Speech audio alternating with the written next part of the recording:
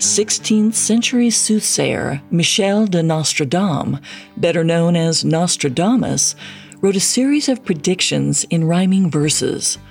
He published them in what has become his most famous book, the Prophecies. Believers claim his words accurately predicted catastrophic events like the rise of Hitler, the 9/11 terrorist attacks, and the 2020 coronavirus pandemic. It may have even predicted the recording of this podcast. In Quatrain 145, Nostradamus writes, "A founder of sects, much trouble for the accuser. A beast in the theater prepares the scene and plot. The author ennobled by acts of older times. The world is confused by schismatic sects." By our interpretation, Nostradamus himself is the founder of sects who found himself in trouble for writing prophecies at a time when the Catholic Church did not look kindly on occultists. We are the beasts in the theater putting together a story for you. And the ennobled author refers to Nostradamus's many followers still translating his work and writing about its relevance to modern events. Of course, so far, we've only presented the views of Nostradamus's believers. The skeptics represent the confusing schismatic sects, and we've yet to give them a voice. Nostradamus may have been an all-powerful soothsayer, or just a clever hack.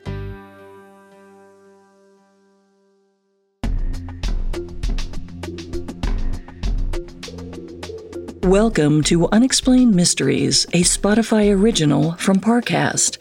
I'm your host, Molly. And I'm your host, Richard. In life, there's so much we don't know, but in this show, we don't take "we don't know" for an answer. Every Tuesday and Thursday, we investigate the greatest mysteries of history and life on Earth. You can find episodes of Unexplained Mysteries and all other Spotify originals by Parcast for free on Spotify or wherever you listen to podcasts. This is our second and final episode on Nostradamus, a 16th century French soothsayer whose predictions have remained relevant for the last 450 years or so. Last episode, we discussed Nostradamus's history and his possible education in Jewish mysticism and love for astrology. The premonitions that came from those teachings appeared to prove true within Nostradamus's lifetime, but the forecasts became even more impressive when they seemed to accurately predict disasters that occurred hundreds of years after Nostradamus's death. In this episode, we'll dive into Nostradamus's methods and attempt to unwind how we might have arrived at such uncannily accurate prophecies. In exploring his techniques, we'll also try to uncover something about Nostradamus's motivations. We may learn more than just how he divined our future, but also why. We have all that and more coming up. Stay with us. It feels like we're all being told to go on this diet, take that supplement. Ozempic will give you depression, but you know what'll cure that? Weed. Or you could try to balance your hormones. At Science Versus, we're like, what the is going on? Forget the crap online and listen to Science Versus. Just the facts. Oh, and a bunch of stupid jokes. What is a ghost's favorite fruit? Blueberries. That's Science VS. New season out on Spotify soon. Nostradamus encountered occult practices in his lifetime, but some believe that his Jewish roots may have given him his first taste of spirituality and showed him how humans can forge a connection with the divine. In Part 1, we covered how Nostradamus's early education came from his maternal great-grandfather. Both of Nostradamus's parents had Jewish ancestors.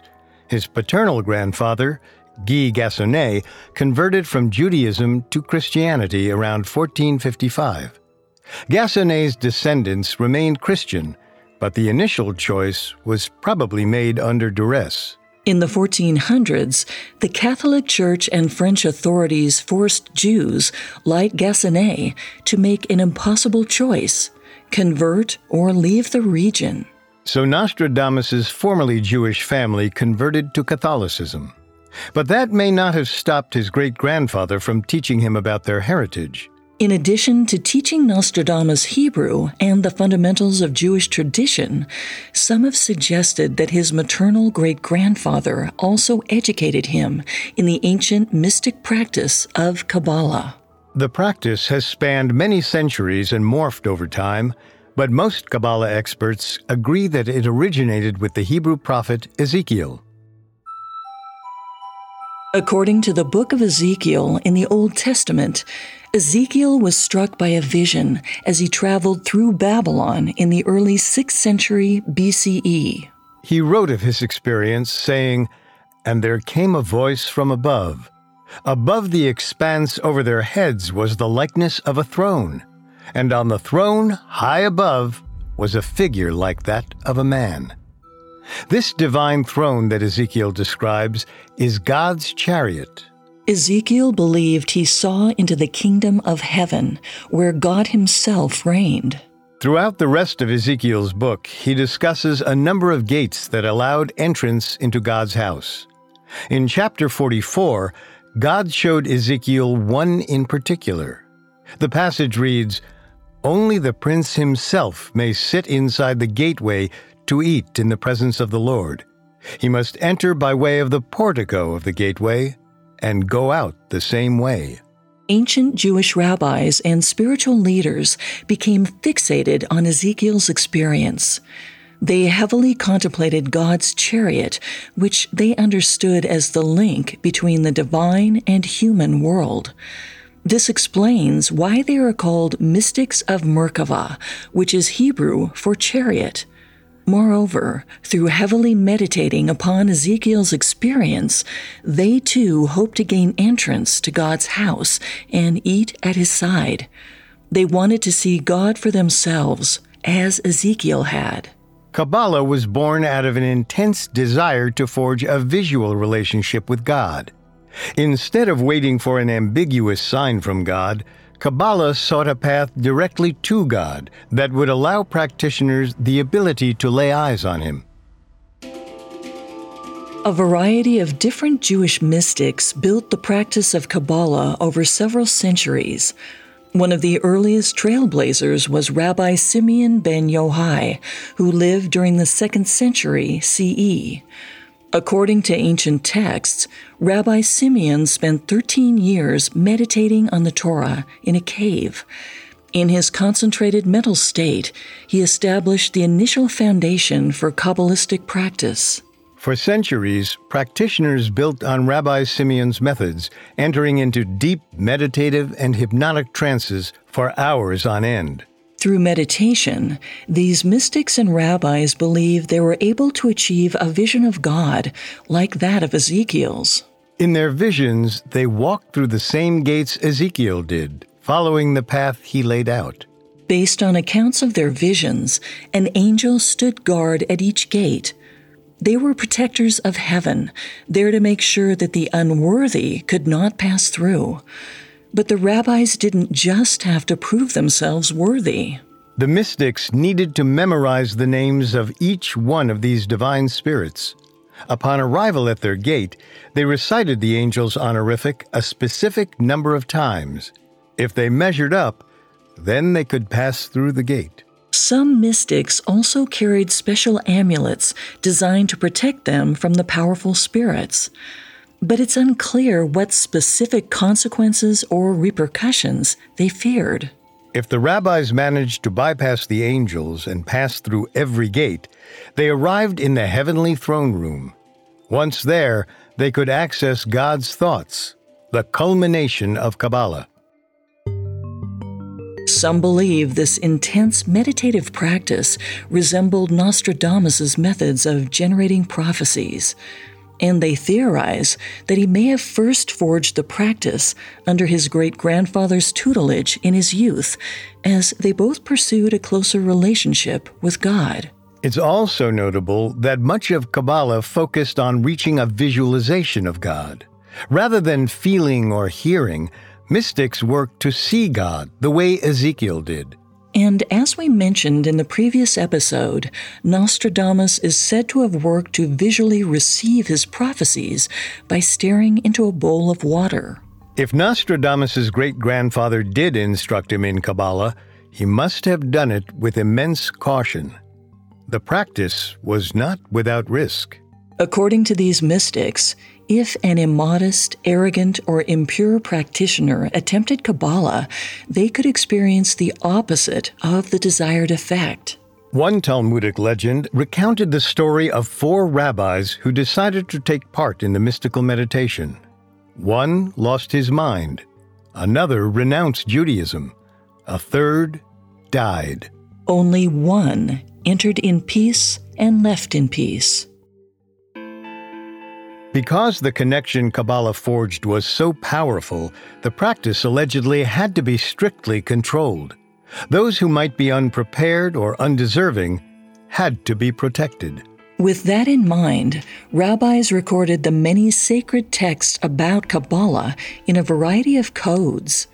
One of the most widely known texts, the Zohar, was circulated by a 13th century Spanish Kabbalist named Mose de Leon, who claimed the text originated from Rabbi Simeon. Whether that's true or not, the author chose to use a variety of languages. The text is primarily in Aramaic, with a few words in medieval Portuguese and Spanish thrown in. And curiously, the Aramaic is not particularly polished. It appears as if the author was not proficient in the language. This has caused some scholars to wonder whether the writer or writers chose Aramaic, a famously arcane tongue, to make sure that only studious readers could decipher it. But the language isn't the only hurdle readers have to overcome. It's also filled with symbolism that many believe conceal its true meaning.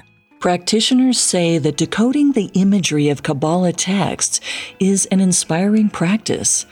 As each symbol takes on new meaning, the reader feels that much closer to understanding the divine. A mysterious text written in cryptic language probably sounds familiar. Nostradamus employed a similar tactic in his most famous publication, the Prophecies.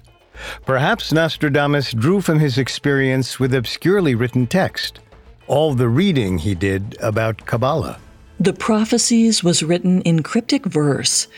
Its poetic style of rhyming 4-line verses or quatrains doesn't directly reveal any specific meaning at first.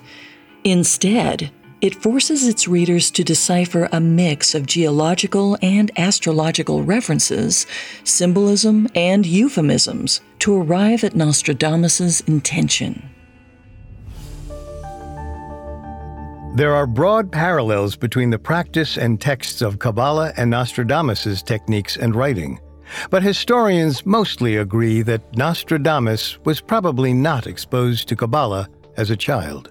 Richard Smoley, author of The Essential Nostradamus, admits that it makes sense to examine Nostradamus's Jewish roots to understand the seer's fascination with mysticism. But there's no hard evidence that Nostradamus found inspiration from his Jewish ancestry or from Kabbalah. If anything, Nostradamus's work demonstrates a minor distaste for Judaism. He occasionally referred to Jewish people as the Saturnians. At the time, this likely would have been interpreted as a slight. Some believed that the planet Saturn ruled the Jewish people. Of course, Nostradamus's disregard for Judaism could have been a performance to throw the Catholic Church off the scent. If Nostradamus derisively wrote about Judaism in public, he could safely continue practicing Kabbalah in private, without fear of persecution. If that is the case, Nostradamus combined his different esoteric passions. Following this theory, he thus disguised an illegal practice, Kabbalah, with a more widely accepted one, astrology. Whether or not Kabbalah influenced Nostradamus, the seer used an array of mystic techniques to arrive at his prescient forecasts. Perhaps that's why Nostradamus remains the most prominent and successful seer of all time. No one knows his exact mystical recipe. Or no one is willing to risk putting their mind through the same spiritual rigors that left some insane and others dead. Coming up, how the planets and stars factored into Nostradamus' visions. And now, back to the story. Some still debate whether Nostradamus used Kabbalah to help him receive his premonitions that seemingly predicted so many global catastrophes. But it's indisputable that he used intensive meditation and a variety of spiritual practices to arrive at his visions. And of all the occult methods he encountered in his life, astrology appears to have had the strongest, most consistent impact on his work. Astrology was a popular area of study in the Renaissance. Many during this time, including scholars, considered the movements of the stars and planets crucial to understanding the role humans played in the universe. Even the most prominent intellectuals believed that human moods and behaviors had a connection to the greater cosmos. So deciphering the actions of the planets also meant deciphering the actions of your fellow companions. One of the most simplistic ways astrologers applied planetary alignment to human behavior will probably sound familiar. It's remained one of the most popular applications of astrology to this day, the 12 astrological signs. For those who need a quick recap, the 12 astrological signs of the zodiac correspond to 12 constellations in the form of animals or creatures that were seen by ancient astronomers in predictable locations at different times of the year. Each date on the calendar corresponds to a constellation, so a person's birth date determines which constellation they're most affiliated with. These dates are still used for today's astrological signs, even though the precession of the equinoxes has moved the constellations to the east. Nostradamus made use of astrological signs and their purported meanings in his predictions. By determining a person's astrological sign, Nostradamus created a celestial proxy for that individual. By tracking the proper constellation and making certain calculations, Nostradamus could more precisely predict their actions. Take, for example, King Henry II, an Aries. When Nostradamus made his now famous prophecy about the death of the French king, he likely used the movements of the Aries constellation to inform his writing. But there was much more to astrology than just using the zodiac to track the actions of one individual. Astrologers believed that celestial bodies closer to Earth, like other planets in our solar system and brighter stars, influenced significant events in our world. Renaissance thinker Henry Cornelius Agrippa summed up the relationship between the stars and man as follows: "Seeing that there is a threefold world, elementary, celestial, and intellectual, and every inferior is governed by its superior, and receiveth the influence of the virtues thereof." More simply, astrologers in Nostradamus' day believed that existence was divided into three spheres: humans and the earthly objects that surround us, the stars and planets, and an unseen but felt spiritual realm. The power of God was transmitted from this higher realm, the spiritual, down to humans in the lowest realm. Humans were therefore affected by the celestial, so analyzing the movement of objects in the cosmos could provide humans a window into the divine. Here's where prophecy enters the picture. By Nostradamus' time, astrologers knew enough about the orbits of the planets and the shifting of the constellations that they could predict their movements. If astrologers could predict the future movements of the celestial bodies, and those bodies controlled human behavior, then astrologers could theoretically predict human behavior. In order to determine the effects that planetary alignment had on people, Nostradamus and other astrologers studied human history. In particular, they noted the alignment of the cosmos during major moments of human angst. For example, the outbreaks of the bubonic plague or the Christian Crusades. They also recorded the planet's movements during major natural disasters like volcanic eruptions and floods. They believed that the cosmos affected all matter on our planet. For example, Say, Venus was in Virgo and the moon was in its last quarter phase during an earthquake in 1402. When those cosmic conditions recurred months, years, or centuries later, Nostradamus could use his historical hindsight to predict that something similar might happen again. This strategy could explain how Nostradamus managed to so accurately predict the tragedy of 9/11. To refresh your memory, here's the quatrain that believers claim Nostradamus wrote about the 2001 terrorist attacks. Earth-shaking fire from the center of the earth will cause tremors around the new city. 2 great rocks will war for a long time. Then Arethusa will redden the river. In Part 1, we unpacked how each line had significance to the 9/11 attacks. But each line also aligns with another catastrophic event that occurred long before Nostradamus was born: the eruption of Mount Vesuvius. Author Peter LeMessurier has broken this argument down into its pieces. First, earth-shaking fire from the center of the earth is pretty straightforward, but it more clearly alludes to a volcanic eruption than it does the collapse of 2 skyscrapers. Next, the new city.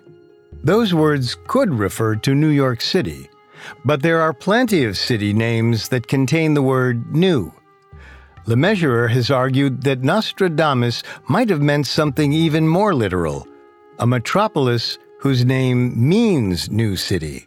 Like Naples, the name derives from the Greek word Neapolis, which directly translates to new city. Of course, Naples was right next to Mount Vesuvius when it erupted around the beginning of the 11th century. And the eruption coincided with an epically violent war. Right around that time, the Normans invaded southern Italy, which ended in their conquest of Sicily. 2 great rocks were indeed at war, staining the rivers red with blood. The 9/11 attacks aren't the only famous Nostradamus prediction with a mirroring historical event. His premonition about King Henry II's death can be similarly deconstructed. In Part 1, we covered how this particular quatrain may have terrified Henry's wife, Queen Catherine de' Medici. The alleged death sentence read, "The young lion will overcome the old one in a single combat on a military field. Inside a golden cage, his eyes will be pierced. 2 wounds shall result from 1 blow, and afterwards he'll die a painful death." Catherine's husband had been interpreted as the old lion, but the verse could also have been about a different episode of mortal single combat, one that took place in 1314 between an English knight, Henry de Bohun, and a Scottish king, Robert the Bruce. Scottish and British forces clashed in one of the many skirmishes over Scottish independence. Amid fighting, Henry found Robert on the battlefield. Fighting calmed around them as the 2 men squared off. Both were on horseback, but the English knight had a lance, while the Scottish king only had an axe. Therefore, Henry assumed he had an advantage over Robert. He charged. But Robert held his nerve as the galloping knight approached. At the last second, he yanked his horse aside and dodged the attack. Henry's lance went wide, and the king swung his axe. He landed a decisive blow to the knight's head. Henry's helmet and face split in 2. The Scots cheered at their king's victory, but Robert was preoccupied. Apparently, the whack to the knight's helmet was so strong it broke his axe. While his brethren celebrated, the king reportedly mourned the loss of his favorite weapon, saying, "I have broken my good axe." Aside from the damaged weapon, victory was absolute. Within a day, the Scots chased off the humiliated English forces. Under this interpretation, the young lion didn't refer to a single combatant, but the entire Scottish army, seen as the rebellious juvenile force on the battlefield. As the prophecy stated, the young ultimately overtook the old. The decisive single combat featured a blow that pierced the eyes of the victim and caused 2 wounds.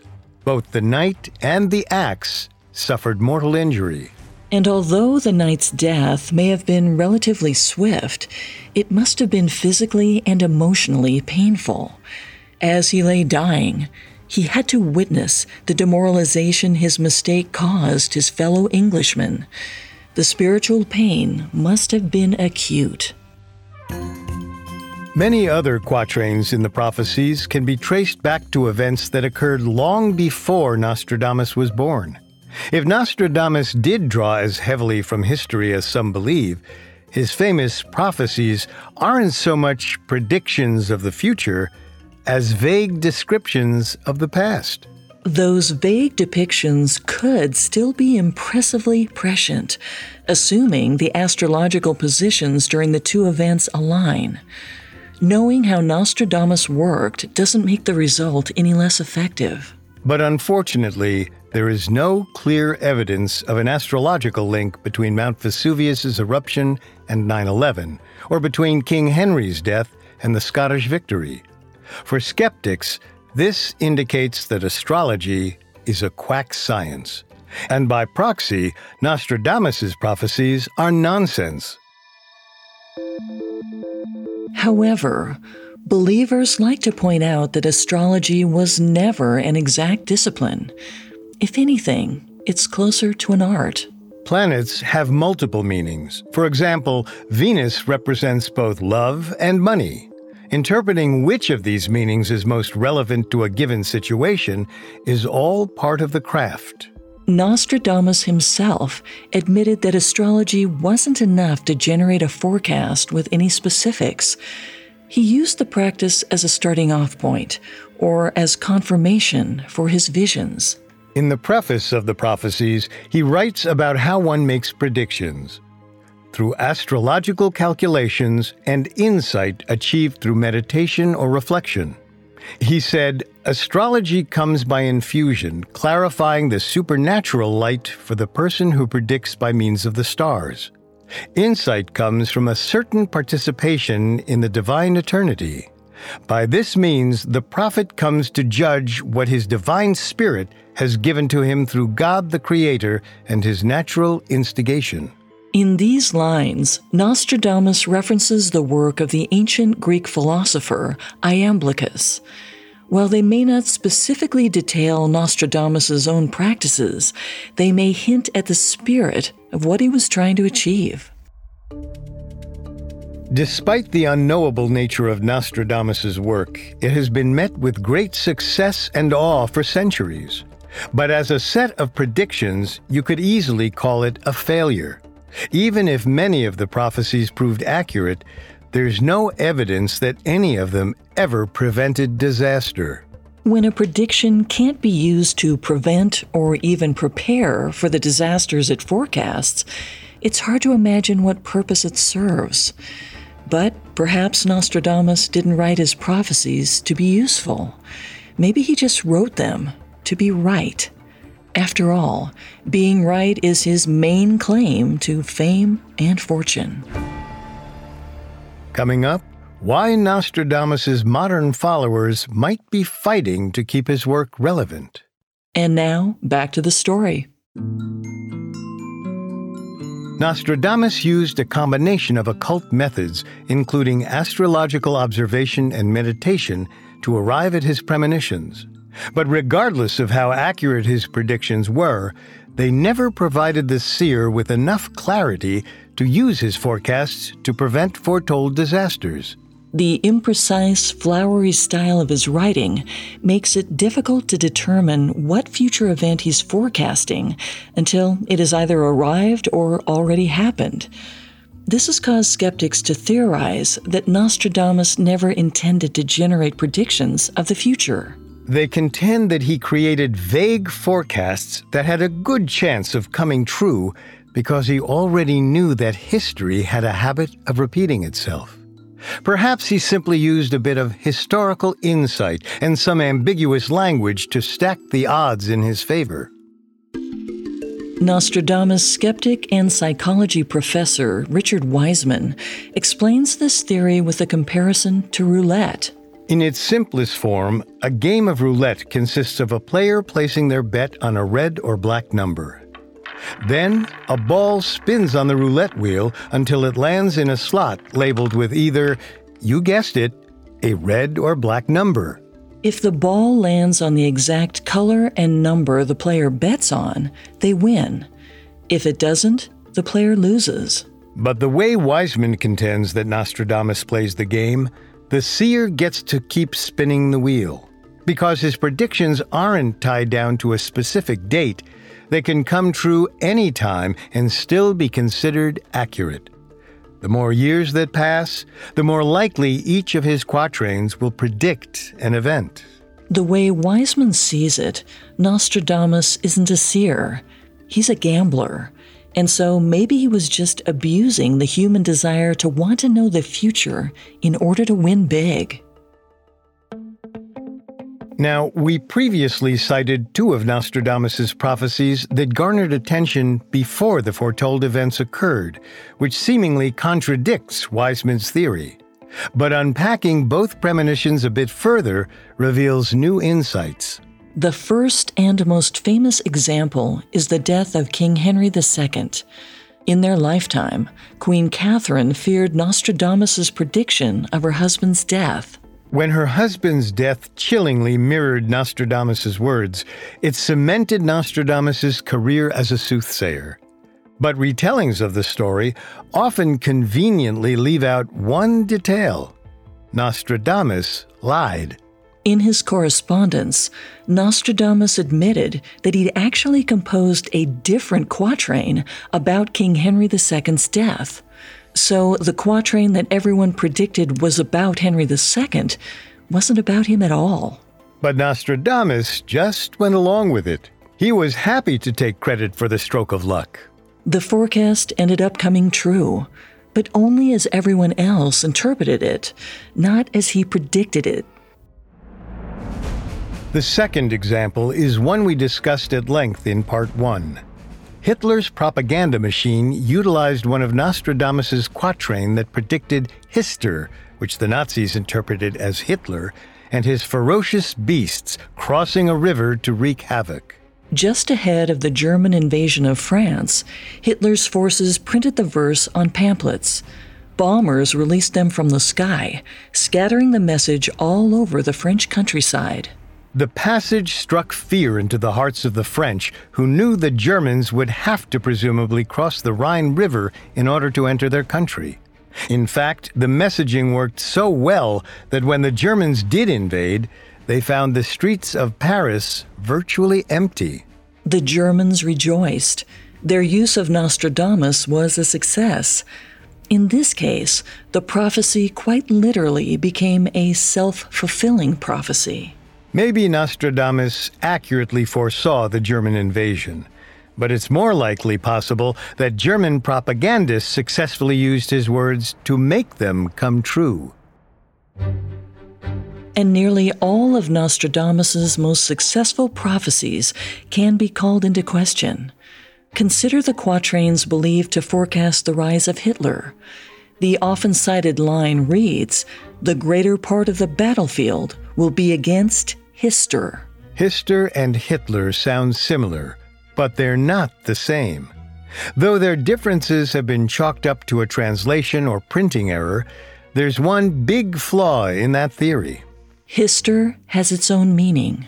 According to historian Mark Corby, Hister is a Latin term that refers to the lower Danube River, which mostly runs through Eastern Europe, from Germany to Austria, Hungary, Serbia, and Romania. In other words, the quatrain likely doesn't refer to Hitler at all. And there are moments in several wars, including World War I and World War II, when the line, "the greater part of the battlefield will be against Hister," could apply. Shifting the meaning from an individual to a massive geographical area makes the line more sweeping. Some might say, a surefire bet. And the same could be said about the most recent prediction we explored in Part 1. Some believers have suggested that Nostradamus foresaw the coronavirus pandemic that ravaged the world beginning in late 2019. The quatrain in question reads, "In the feeble lists, great calamity through America and Lombardy, the fire in the ship, plague and captivity, Mercury in Sagittarius, Saturn warning." Although several parts of these verses line up with the COVID-19 pandemic, they also align with almost every other plague in documented history. In the 1800s, it was cholera. In the late 1400s, it was syphilis. Fire in the ship is another evergreen prediction. Ships have been spreading plagues around the world since they started sailing. As for the astrological aspects of the prophecy, Mercury is in Sagittarius for at least 3 weeks every year, sometimes longer. It's a relatively narrow window of a year, sure, but given the hundreds of years it's been since Nostradamus first wrote the words, it had ample time to come true. As for Saturn warning, the phrase leaves a lot of room for interpretation. So much so that every movement Saturn has ever made could be understood as a harbinger of disaster. And skeptics argue that an easily interpreted presentation is the key to Nostradamus' success. Over time, the ability to interpret at will has only expanded. Today, there are many translations available of Nostradamus' work. Author Peter Lemesurier points out that 16th century French reads very differently than modern French. An unfamiliarity with the idiosyncrasies of the antiquated language can result in the reader making leaps of judgment. And that's assuming the interpreter is working in good faith. Some skeptics believe that modern Nostradamus interpreters willingly distort what's on the page to force a prophecy so that it mirrors a current event. Take, for example, the quatrain we presented at the top of this episode. We conveniently interpreted it to suggest that Nostradamus foretold the creation of this episode. But we chose to infuse that meaning, even though we knew there was none. Why? It makes for a good story. And Lemesurier is onto us. He stands staunchly in the skeptic camp, saying, people start twisting the words. This is a standard method with Nostradamus. You twist the words or you twist the events, or indeed, you twist both. And this is what most of the current Nostradamus industry is based on. It's not about prophecies, it's about prophets. As author Richard Smoley says in the beginning of his book on the subject, sit down and use Nostradamus to prove that the world will come to an end. Of course, the world won't come to an end, but it won't make any difference. By then, you will have long since made your money, and your erroneous predictions will have been forgotten. Nostradamus and his followers don't remain relevant or rich because they predict the future. They remain relevant and rich because we want them to predict the future. We want to be assured that the future isn't out of our control. But if Nostradamus taught us anything, it's that we do have the ability to change the future, so long as we learn from the mistakes of our past.